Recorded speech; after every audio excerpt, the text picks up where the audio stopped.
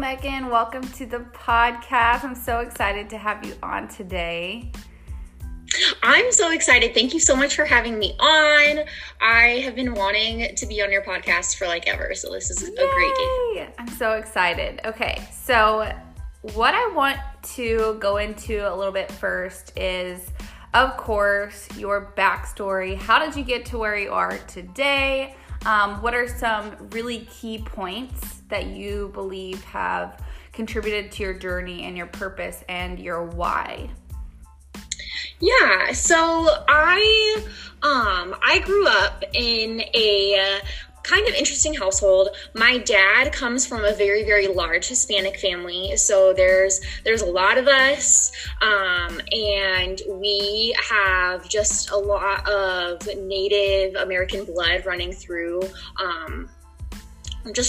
our family. And so that is something that my aunties and a lot of my cousins and stuff really, really lean into. I remember we had a family reunion, I think back in May. No, it was actually last August.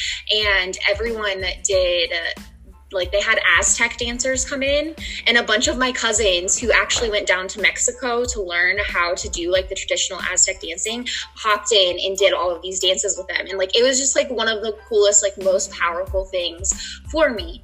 Yeah. But then my mom is just, a white, German, Danish, whatever woman. And her family is very Lutheran. And so growing up, I always had this I had this really loud Hispanic side of the family that I would hang out with a lot. But then I really became interested in church when I was probably 9 or so, just because I really loved the Lutheran ideology, because they're very, very welcoming of all people. Okay. And so I started attending church really regularly. And I think that has a lot to do with how I feel that I am here to love and serve. Just like Jesus did. I am not necessarily the most religious person anymore, but I still identify with the Lutheran Church. I still think that they're super awesome. They're very, very very liberal in a lot of senses. I remember that they had passed in their bylaws or whatever it was, that they allowed all LGBTQ people from that community that were welcome in our church and things like that. And there's this big quilt that's hanging in the Synod headquarters for America, and a lot of churches did not like that and ripped their squares out of the quilt and left our Synod. So it was a really big thing, but that is the kind of church that I'm a part of, and that is who I am. And so that had a really big influence on my upbringing, as well as being a part of this really large Hispanic family who has been a generation of activists since I can remember.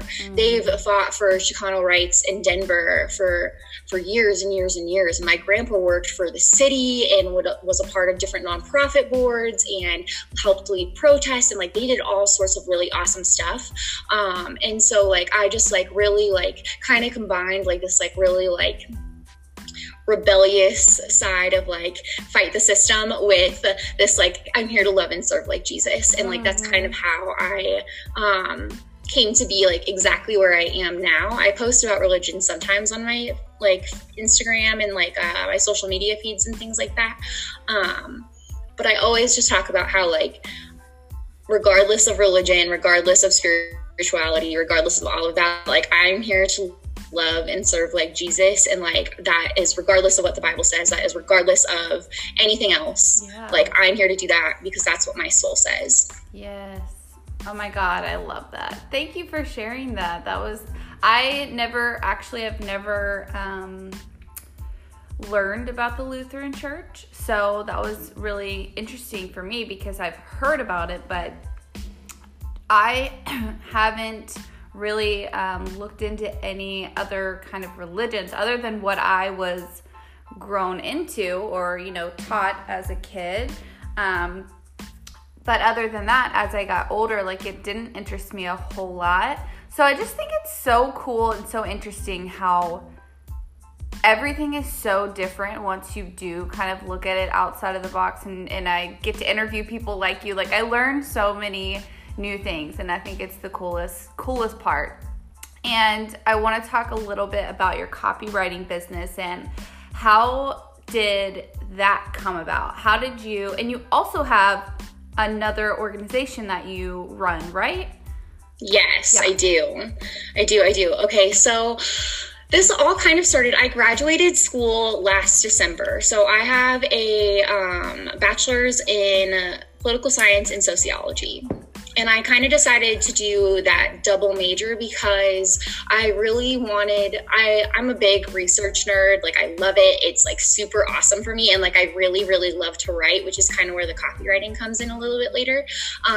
But for me, studying people and studying why they think the way that they think, like politics and sociology go hand in hand. They really, really do.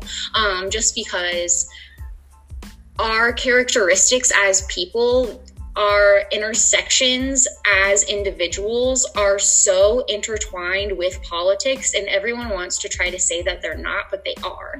And so having that like dual degree really, really helped me kind of just emerge into like even more of an activist than I was before. But so I graduated in December, and then in January, I was like, I was just taking some time off. I was going to be a nanny until the end of the school year because that's kind of what I had signed up for. And I loved my kiddos, and I was like, whatever. But I was like, I'm kind of dreading going into like a 9-to-5. And I have a lot of thoughts about like nonprofits, because like that's why I got my degrees in political science and sociology, was so I could go work for nonprofits, because I love the way that nonprofits work. I love their missions. I love that they are here to love and serve, essentially. I just take issue with some of it though, because nonprofits sometimes are excuses to be wasteful, if that makes sense, because they don't have to comply with all of the same regulations as businesses and stuff. And so I've just seen, I've been working with nonprofits since I was a teenager. And so I've seen a lot of inefficiency. I've seen a lot of waste. I've seen just a lot of stuff. And I've seen a lot of people who work for nonprofits get so burned out, just like social workers, because they're working 40-hour weeks, which are really 60-hour weeks. They only get paid for those 40 hours. And I just, as much as I wanted to do that, I knew that my health, I have a lot of chronic illness and just like other stuff going on. I knew that my health would not be forgiving to me if I went into a 9-to-5 that demanded so much of me. Yeah.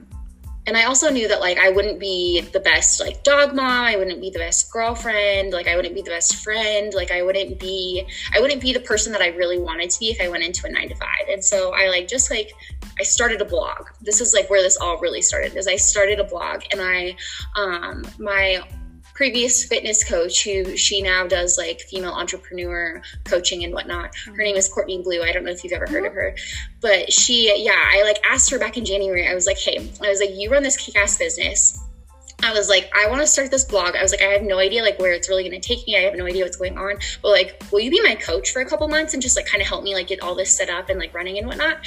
And so I worked with her for a couple months, and then I stumbled upon a business coach in the society where we actually met up, and I stumbled upon a business coach who was beta testing one of her programs, and she was like, Megan, I really think that you are being called to write and being called to like have a copywriting business. She's like, and I really just feel like this is something that you would be really good at. And I think that you could be really successful. And so I was like, okay, you know what? I was like, if you think that this is something that I can do, I was like, I'm totally all in. And so I jumped all in, like head first, like kind of scary. But I jumped in, and I have been working on my business for probably like the last like 6, if not 7, 8 months. And it's been super awesome. It's been scary, but awesome. Yeah, I have loved watching your journey. We literally met in an Instagram pod. What was that like? That was before you graduated. That was, I want to say, like last semester, like an entire year ago almost.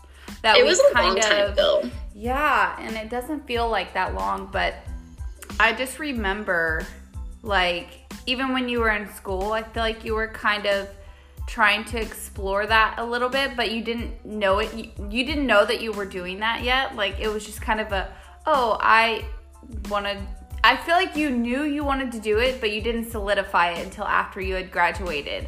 And it was just cool to see that transition. And it was like, oh, well, I thought she already knew she was doing that, but it was just so awesome. And you said you graduated with political science and sociology. Mm-hmm.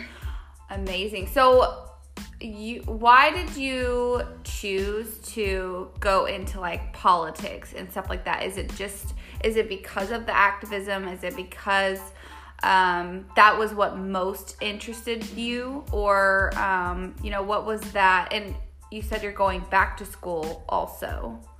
So what does that look like for you? Yes. So I think a really like big defining factor for me going into politics was my second semester of my senior year. When I was in high school, I did this program. It's called Senior Field Studies. There's like, I think maybe one or two other programs like it in the entire United States. Like, it's a very, very rare, like very unique program. But it's all about experiences. So instead of like sitting in a formal classroom, like I think we sat in the formal classroom and learned maybe like an hour every morning, but we went and did field trips every day. We went to small businesses and we did a 13-day backpacking trip. We went on a river rafting trip for a week. I lived on a farm for 10 days. I did a community service project for 2 weeks. Like, we literally got to do whatever we wanted, but my teachers were so passionate about making us good citizens. Yeah. And that, like, I'd already been, like, pretty involved in the activism. Like, we've talked about this before, but, like, I remember my school board was very, very conservative, and they were trying to alter our AP US curriculum, which was not even allowed in the first place. But they were trying to, like, remove all instances of civil disobedience. And so, like, they were trying to alter, like, civil rights education and just, like, all sorts of, like, other things. I was like, this is not okay. And they were also trying to alter teacher pay to be based off of test scores, which I don't agree with, just because I don't think test scores are the best way to measure a child's intelligence. And also, like, you can't prepare kids super well for state mandated testing. And like, there's so many other factors that go into that, but like, I just don't think our teachers' pay should be based off of that, because I just think that's so unfair. Yeah. And so myself and another student ended up actually leading a student walkout because a bunch of the other high schools in the district were doing it as well. And we were trying to take a stand. And so we did one as well. And so I had kind of already like gotten into that like activism, being a good citizen, like political side of everything. Yeah. But after taking senior field studies, I like really was just like solidified. I'm like, okay, like I want to help other people be good citizens. Like I want to understand politics more. Like I want to help change the world, because there's so much in our system that we've just like left the way that it is because it works well enough, and everyone is too lazy to change it. Yeah, or everyone is too uncomfortable with the conversations in changing it. And I love that so much. And I've never heard of field studies. That is super cool. I wish that I would have been introduced to something like that in high school. But yeah, you're so right. Like, the system is not functioning at its best, right? Like, and I think some people have opinions that, it is, and that's fine too. But at the end of the day, there's always room for improvement, especially when you're dealing with an entire country, like, or an entire state, whatever that looks like, or a city or whatever. There is so much I see that needs to be changed. And I want to also go into that a little bit, and the uncomfortable conversations that no one wants to have, no one wants to talk about. People want to stay comfortable. They know that there's injustice.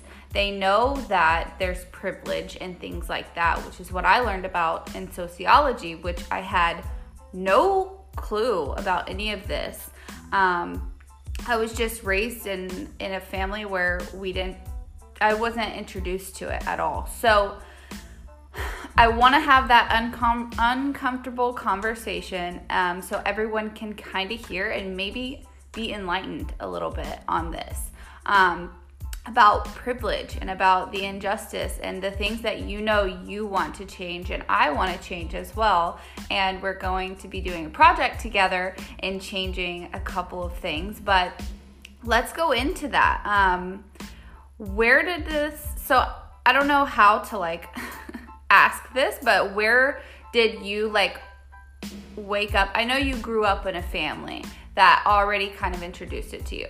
But when in your adolescence or in your adulthood were you literally okay, I'm fucking changing this? And also, what were the very specific movements that you're really passionate about? So I think for me, I've always been, like I said, I've always been just a servant. I've always just been very, I just know my purpose is to serve. And so I literally have always been doing things like this for a really long time. I remember from the time I was 10 until I was probably 18, I would help with it's Families of Promise or whatever it is here in Denver, but it's initiative that helps homeless families move from church to church. They stay at a church for a week. And so when they'd stay at our church, we'd set up their beds, we'd make all their rooms for them, we'd get all the toys out for the kids and stuff, and we'd make meals for them every night. And we'd have classes for them, and I'd babysit the kids so the parents could go to the classes, and I would just do stuff like that. And so once I entered college and I was really passionate about all of these politics and stuff, I met literally all of my best friends in college. They're so amazing. But I just remember there was this group of girls that were in political science as well. And I was going through sorority recruitment actually. Oh, wow. And so because I went to a really small school in Kansas, and so I was I think I need to go through sorority recruitment. I think it might help me make friends, because I was just really worried about that. And so I ended up going through sorority recruitment, and I met this girl named Vivian. And Vivian is one of my dearest friends. I love her very much. She was in a different sorority than I was in, but she worked for this initiative on campus called the American Democracy Project. And it was just basically, they have an overall national organization, but they have chapters of the American Democracy Project on college campuses throughout the United States. And it's all about getting students civically engaged in politics and in their communities in nonpartisan ways. And so she ended up approaching me, and she was hey, she's my partner is about to graduate and leave. She's I think you would be really great for this job. She's I want to introduce you to my boss. I think he would love you. I think that you should come work with me. Wow. And so I know it was literally the stars aligned. And that job was probably one of the best jobs that I've ever had in my entire life. I did voter registration drives. I planned debates between local representatives that were running and things like that. We did a ton of election coverage, and so we'd have events showing the debates between Clinton and Trump, when we'd provide pizza for everyone, and we'd have games, and we had an election night watch party, and we had pizza and games and stuff for that. And we also held these things called Times Talks. And so it was if any students or professors had a topic that they wanted to talk about over the lunch hour, we would provide pizza for them to do it in the library. And so there was talks about LGBTQ protections in the workplace. And stigmas around that and whatnot.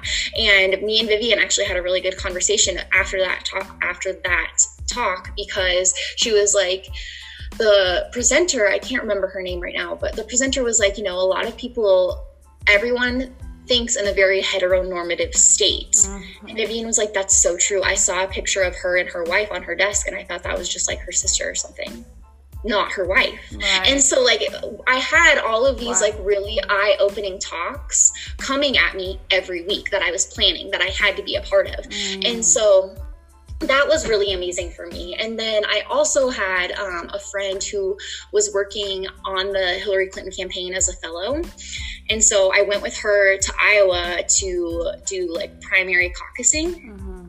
And that was really powerful and really amazing too, just to like get really involved in the political process. Mm-hmm.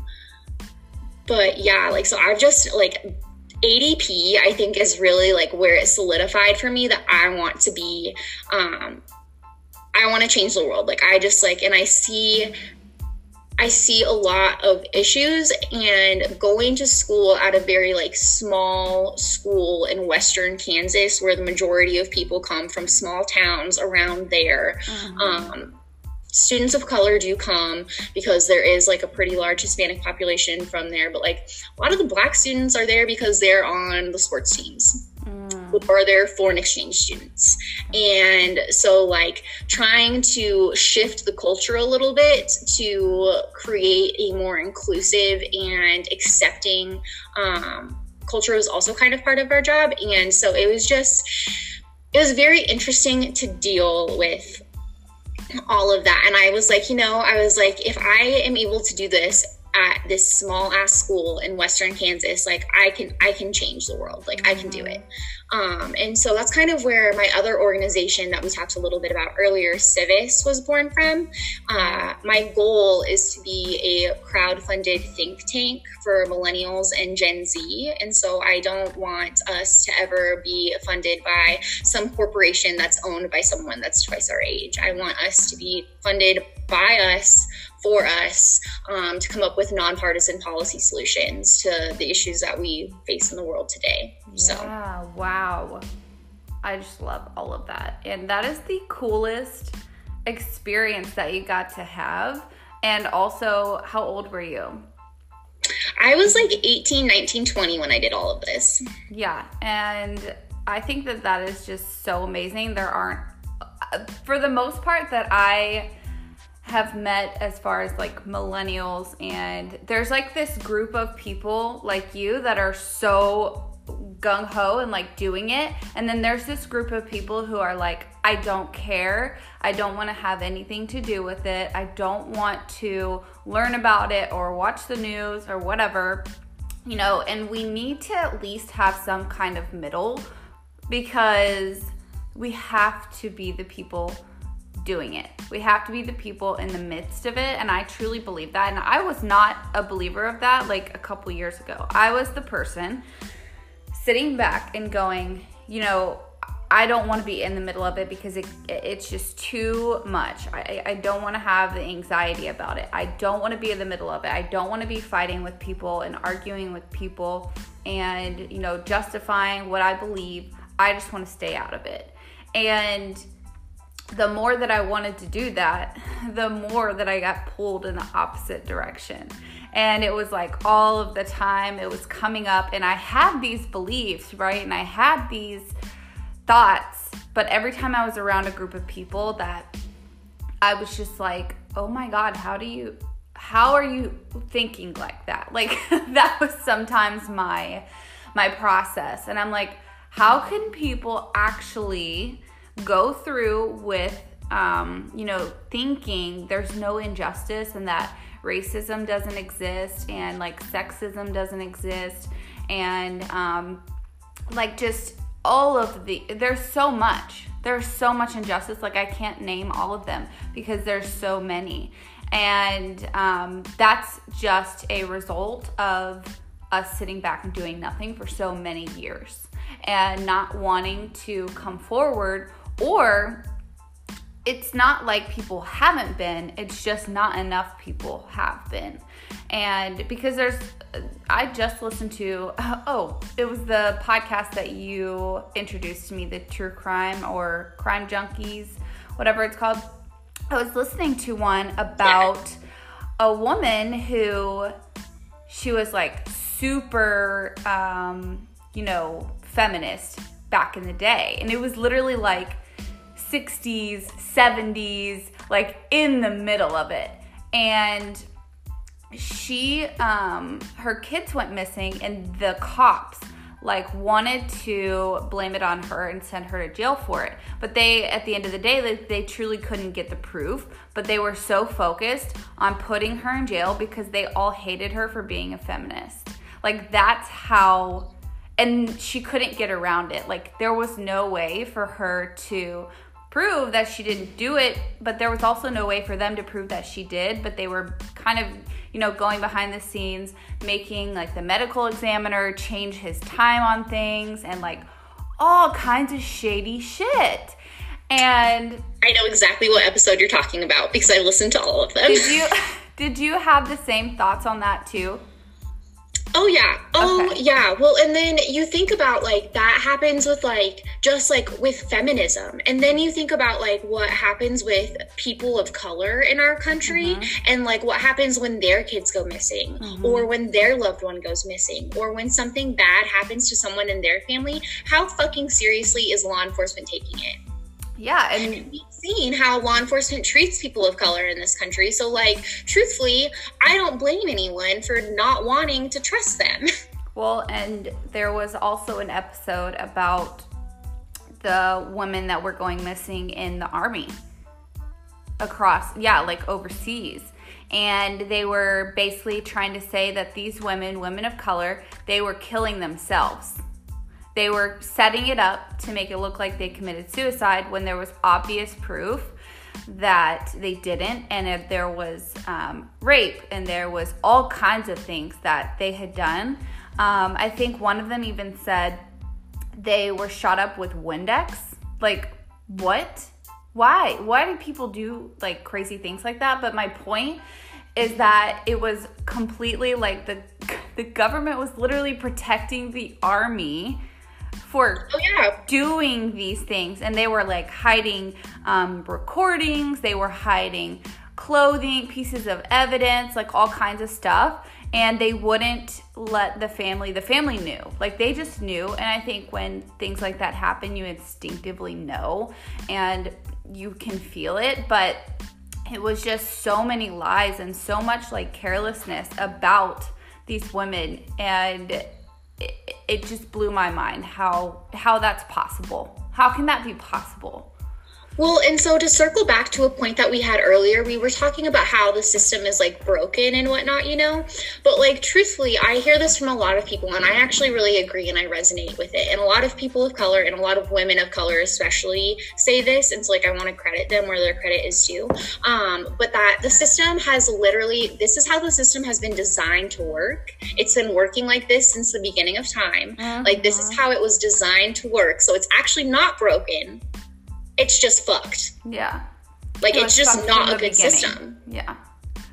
Like, we set it up, like, the settlers set it up this way so that they could protect perpetrators. They could protect the patriarchy. They could protect whiteness. They could protect all of these things because they knew that's how they would stay in power. Wow. And so, like, it's not that the system is broken. It's that it has been set up in such a way to keep everyone else's voices so small that they're powerless. Yeah, and there's been so many generations since it's been set up that people can't see how it could possibly be set up wrong because it's all that they know. And generationally, like, all we know is power, and all we know is being ahead, and all we know is actually injustice, but white people don't think it's injustice. They just think that it's normal.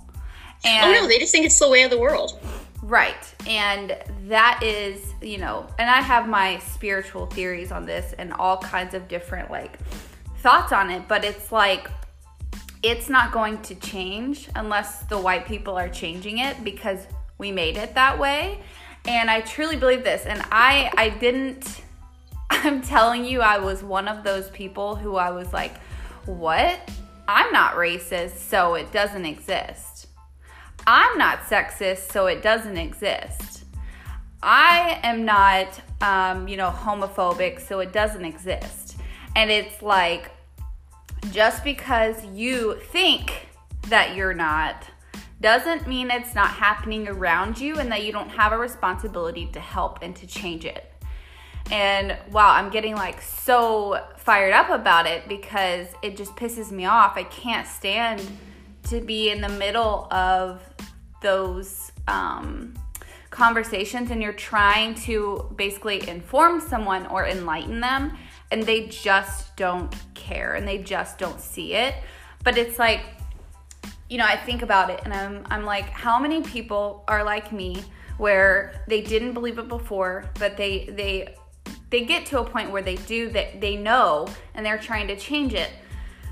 And I just want to know like how many of those people exist, because if I can figure out like what actually changed it for me, whatever it was that actually clicked, like maybe I can spread that message and plant that seed for the other people who truly don't see it. But I think that's why like you and I are working on a big project together to really, really start incorporating planting those seeds and to start, I guess, informing people and enlightening people on it. And not, you know, I see a lot of stuff online that's like so angry, and I get like having to be stern about things and say like, this is it, this is what's going on. But there's also a lot of hate around it and a lot of like, fuck you, you're wrong, and this and that. And I think there's a time and a place for it. I truly do. What is it for you that you're seeing around the online space, or even, you know, anywhere that you're like, okay, we're going at this the wrong way. Let's try this. You know what I mean? Yeah. And so I think honestly, one of our biggest problems as white people is that we, especially as like white women activists, we want to separate ourselves from the other white people. We want to be like, okay, yeah, I'm white, but I'm not like those white people. Don't group me in with those white people. Okay, yeah, you know what? Maybe you're not like them, but you still share the same skin color and you still share the same privileges. And so how can we meet at the same table and talk about it in a way that where you don't think that you're better than someone? Because I think that's like where we're running into a lot of problems, is that there's this like power structure within whiteness now of like, okay, well, I'm a woke white person and you're not, so I'm inherently better than you. And like, that's not how you reach people, you know? Yeah. Because like, no matter how fucking woke you are, no matter how much knowledge you have, you are still going to mess up, and there is still more for you to fucking learn. I mess up all the time.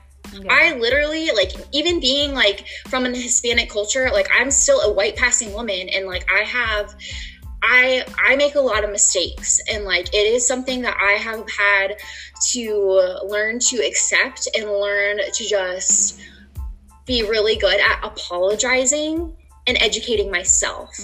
Because I think the other thing that we are really starting to kind of come into issues with is that we are relying on people of color, and specifically women of color, to educate us when that's not their fucking job. Yeah. Like a lot of them do it for free on the internet because it's from the kindness of their hearts, because they want safer communities for Black people. Like that is what they do, because they want safer communities for the people that look like them. And like that is so awesome. But like, I see so many white people, and especially white women, encroaching on their spaces, asking for free education, when Google is literally an infinite resource. There are libraries, there are plenty of books that you could be reading to figure this out on your own. Like, I think that it's one of these things where we need to stop pretending like as white people we can separate from one another. We are all one and the same. We all have to kind of take responsibility. Like, just because I have different opinions than you does not mean that I am better than you. Right. It just means that I have the responsibility to help enlighten you. And we need to start taking on the responsibility of educating ourselves. Yeah, I agree. And it also, like you were saying, just because I have different beliefs or different opinions than you doesn't mean that I'm better than you. It literally just means like we have different beliefs and we have different opinions. Like that's all it means. And, this is a concept that I have just really started to, I guess, embody in the last few months because of my spiritual journey. And then I truly believe that, like, for me, it was a lot of that opened my mind up to all of the injustice. For some reason, it went hand in hand for me and it clicked. And I was like, why the fuck is all of this happening? It was just, as soon as I kind of woke up, I guess, I really did start to see through all of the bullshit. And I, of course, at first, like, I was like, oh my gosh, like, I know more, I'm more spiritual, I this, I that. And, I can admit to that. And I saw that so much in myself. And that was just, I think the ego that comes with every up level. There's always going to be like a new layer or a new identity of ego that you have to shed and that you have to literally resist through.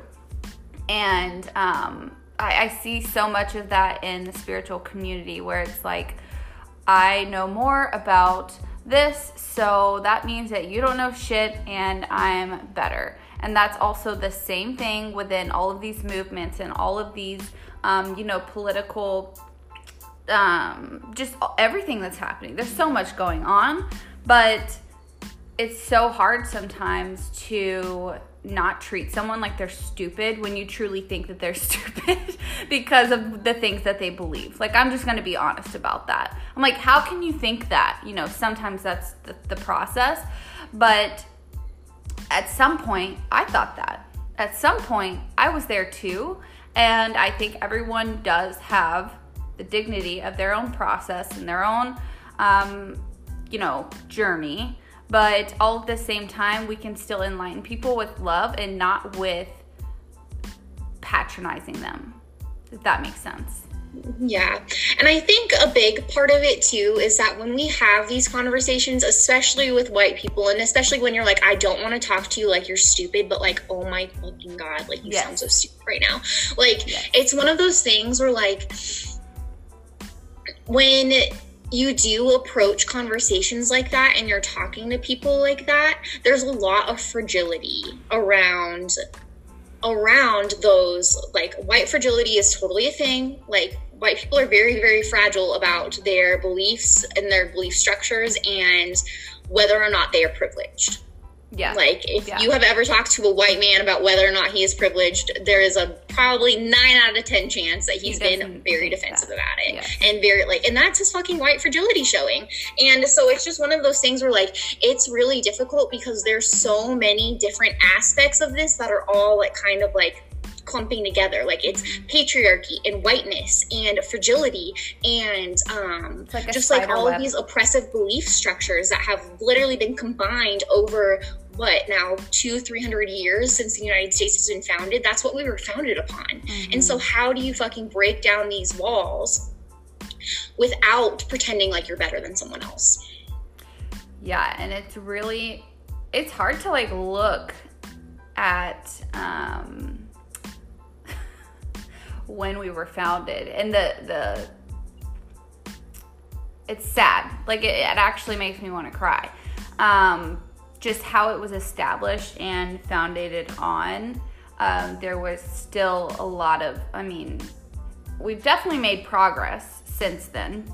A lot of progress, because considering, like, literally, like, remember back to George Washington days, like, shit was not good then. And I just can't believe that every year, you know what, it should be like every year we should reevaluate, okay, is this working? Have some like voting done in that way. Is that a thing? Like, I just think that it's insane.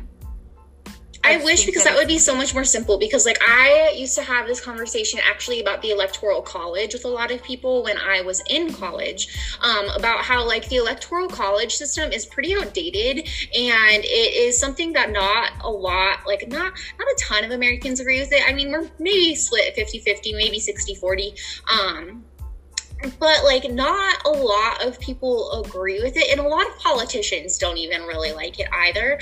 But the thing is that when the founders set up this country, they set it up so intricately, and so you have to go through all of these steps of bureaucracy and go through all of these loops and holes and go through this and go through that and do this to change that. That like nothing, change is never quick. Change is never quick within government. And so people want to change the Electoral College, but no one wants to actually sit down and do what it takes to make the change, because it's so fucking hard. Because there's literally 1,000 hoops you have to jump through. And so like really our government is set up on this like base of intricacies that keep us from moving forward almost. Yeah, that makes sense. I just think it's insane. I'm just still like mind blown by all of it, and just that we're even having to talk about it, because it just seems like common sense to me. Like, if there's injustice, we need to fix it. But you know, it's considering like what we just talked about and how it was founded and like all of that, it's gonna take longer. And it's just did you hear the other day on the Skim, they're talking about lead in the water in New Jersey?